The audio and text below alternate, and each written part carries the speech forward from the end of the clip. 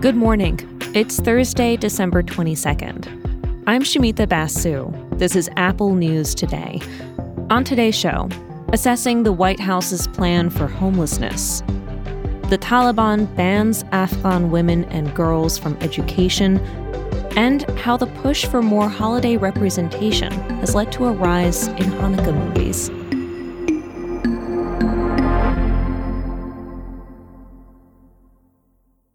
But first, the winter storm that the National Weather Service calls a once-in-a-generation event.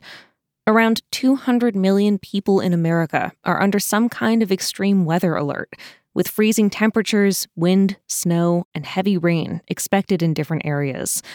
And the timing couldn't be worse. More than 100 million people are expected to travel for the holidays starting tomorrow. The storm will disrupt road, rail, and air travel. Thousands of flights are canceled, and more could be on the chopping block. Several major airlines are waiving fees for passengers who are willing to change their plans ahead of time. Forecasters say this storm could strengthen into what's called a bomb cyclone before the weekend. That means a drop in pressure that can be as intense as a tropical storm, so it's kind of like a winter hurricane. Some areas could see wind chill at minus 40 degrees or worse, and strong winds could lead to power outages, threatening heat and water supplies. The extreme cold is expected to stay through the weekend. We'll have updated coverage throughout the holiday on the Apple News app.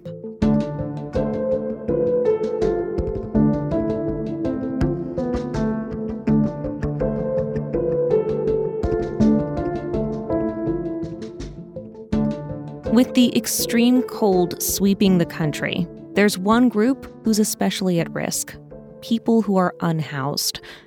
On any given night in America, hundreds of thousands of people struggle to find a safe place to sleep. For them, the brutal cold can be a matter of life and death. Earlier this week, President Biden released a plan to reduce homelessness in the U.S. by 25% over the next 2 years. It includes measures to address racial inequality, encourage construction of affordable housing, and prevent people from losing their homes in the first place. We called up Atlantic reporter Jerusalem Dempsis, who writes about the housing affordability crisis. The problem with this plan is that it cannot actually tackle the fundamental issue by itself. It's a good way to say, here are opportunities for moving people who are currently on the streets back into permanent supportive housing, and that's an important part of any homelessness strategy. But again, the core problem with homelessness is not just there are a bunch of people who need housing right now, it's that there are a bunch of people falling into homelessness every day. Dempsis recently wrote about what she calls the core problem: a shortage of affordable housing. The obvious answer to homelessness is ensuring that low-income Americans have housing security, such that a financial emergency, a personal emergency, a medical emergency, a global pandemic, for instance, doesn't mean that you end up on the street. Homelessness rates tend to be higher in coastal cities that have booming labor markets. The influx of workers drives real estate demand, making housing more expensive for everyone, unless new homes are built. You'll hear politicians talk about the lack of affordable housing, but Dempsis says, look at the policies they back. Many local elected officials are under pressure from homeowners who want them to block developments that would change neighborhoods. It's the old NIMBY argument, right? Sure, we need it, but not in my backyard. This leads to regulations that limit building height, that restrict density, and it all adds up to not enough new housing. When you have millions of houses that are missing essentially from the market, what that means is that you have a bunch of people crowding into units, and it means you have a bunch of people higher up on the income ladder now living in homes that would have been otherwise available to lower income people. When you have a scarcity of something, rich people, middle income people usually figure out a way to get by. What ends up happening for lower income people is that there's just not enough left for them at the end of the day.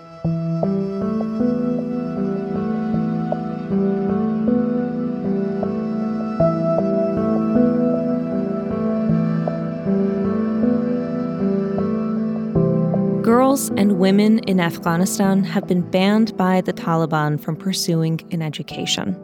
It started this week with a ban on university attendance and later expanded to include girls in elementary schools. And it's not just the students who are impacted. This ban also includes women working in schools, teachers, one of the few remaining professions open to women under the Taliban. BBC correspondent Yalda Hakim, whose family fled Afghanistan when she was young, reports that this move was jarring, but not exactly surprising. Every single policy that we've seen over the past year or so has been directed at women, has been about restricting women, has been about pushing them out of the public eye. And this is the latest move. Social media videos show men walking out of classrooms in solidarity. People have been protesting this ban in the face of warnings from the Taliban about dissent.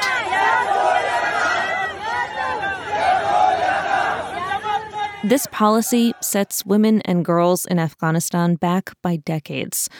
When the Taliban last had control in the 90s, women and girls couldn't study, work, or leave home without a male relative. Some women who violated these rules were publicly executed. When the Taliban regained control in 2021, after the withdrawal of U.S. troops, its leadership said things would be different. But for many women and girls, Afghanistan today now looks a lot like it did in the 90s. The Wall Street Journal explains that there are younger leaders inside the Taliban who've publicly opposed this ban on education. But right now, hardliners have control.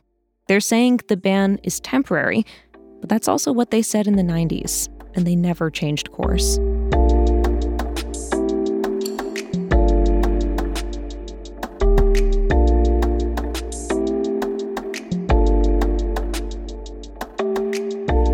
Let's finish today with a little something on holiday season TV. Streaming services are packed with holiday movies right now. It's mostly Christmas movies. We are in the middle of Hanukkah right now, which doesn't get a whole lot of representation in pop culture. That is famously the reason why Adam Sandler sang this song on Saturday Night Live almost 30 years ago. Put on your yarmulke, here comes Hanukkah. So much funaka to celebrate Hanukkah. Hanukkah is the festival of lights. But this year, when you do your holiday movie scrolling, you'll see a few Hanukkah plots in the mix. It's a new romance with an old world twist. Aha! So the matchmaker was right. Hanukkah on Rye. On Hallmark. This one has got all the cliches of a Hallmark movie, but Hanukkah is at the center. And the twist is that the love interests run rival Jewish delis, which is an excellent plot. MarketWatch looks at how more and more Hanukkah movies have appeared on networks and streaming services this year. There is fierce competition for viewers, so some executives are trying to branch out and aim for a more diverse audience. New leadership at studios seems to help as well. As one entertainment insider puts it, the idea that everyone celebrates Christmas is finally ebbing away, and so are the TV execs who believe that. There's also a growing number of movies with more diverse casting, including more people of color and LGBTQ+ storylines. New York Magazine's Vulture went ahead and counted. There are 153 new holiday movies this year, and it did something pretty funny by breaking them out into very specific, very descriptive categories. There's the small business gets saved holiday movies, lying to get what you want holiday movies. It's a really fun read, whether you love holiday movies or just love to hate them. You can find that along with all the stories we talked about today in the Apple News app. And if you're already listening in the News app right now, don't go anywhere. We've got a narrated article coming up next. Vox writes about the very serious science behind humor and how studying what makes us laugh can help explain who we are. So sit back, enjoy listening to that, and I'll be back with the news tomorrow.